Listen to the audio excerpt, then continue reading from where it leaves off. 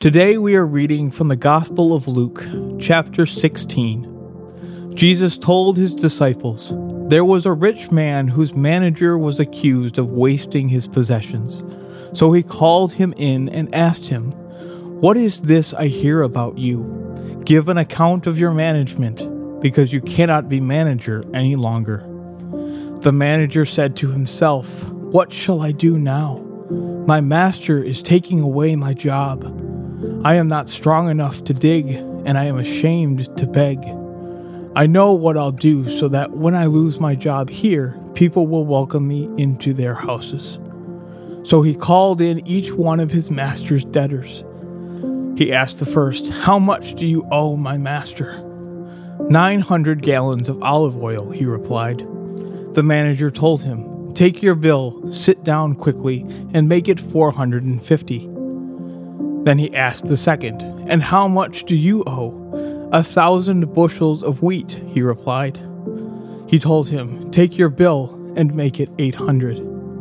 The master commended the dishonest manager because he had acted shrewdly. For the people of this world are more shrewd in dealing with their own kind than they are the people of light.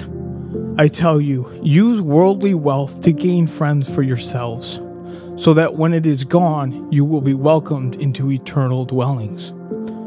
Whoever can be trusted with very little can also be trusted with much, and whoever is dishonest with very little will also be dishonest with much.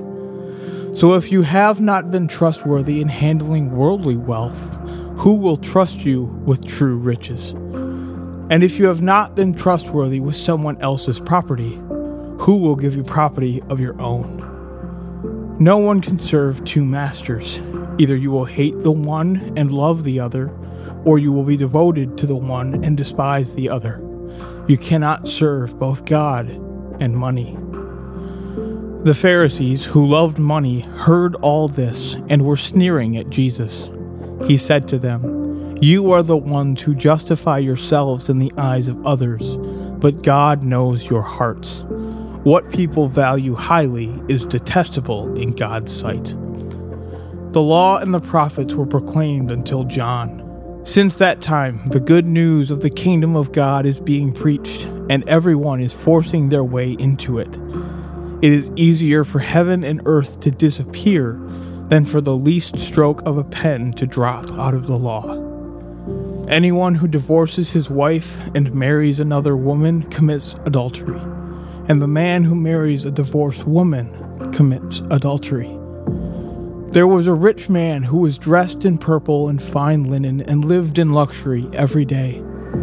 At his gate was laid a beggar named Lazarus, covered with sores and longing to eat what fell from the rich man's table. Even the dogs came and licked his sores.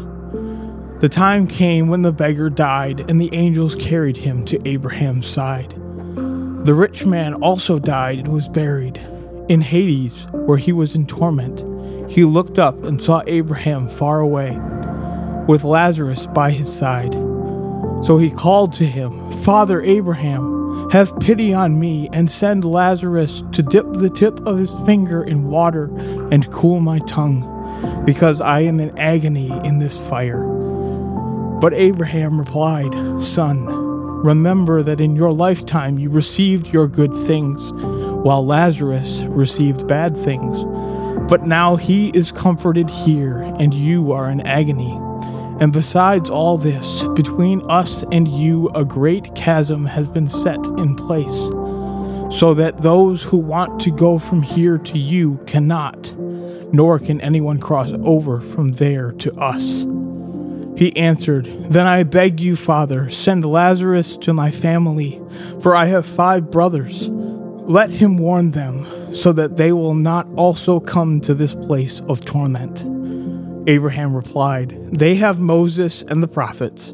Let them listen to them." "No, Father Abraham," he said, "but if someone from the dead goes to them, they will repent." He said to them, "If they do not listen to Moses and the prophets, they will not be convinced, even if someone rises from the dead."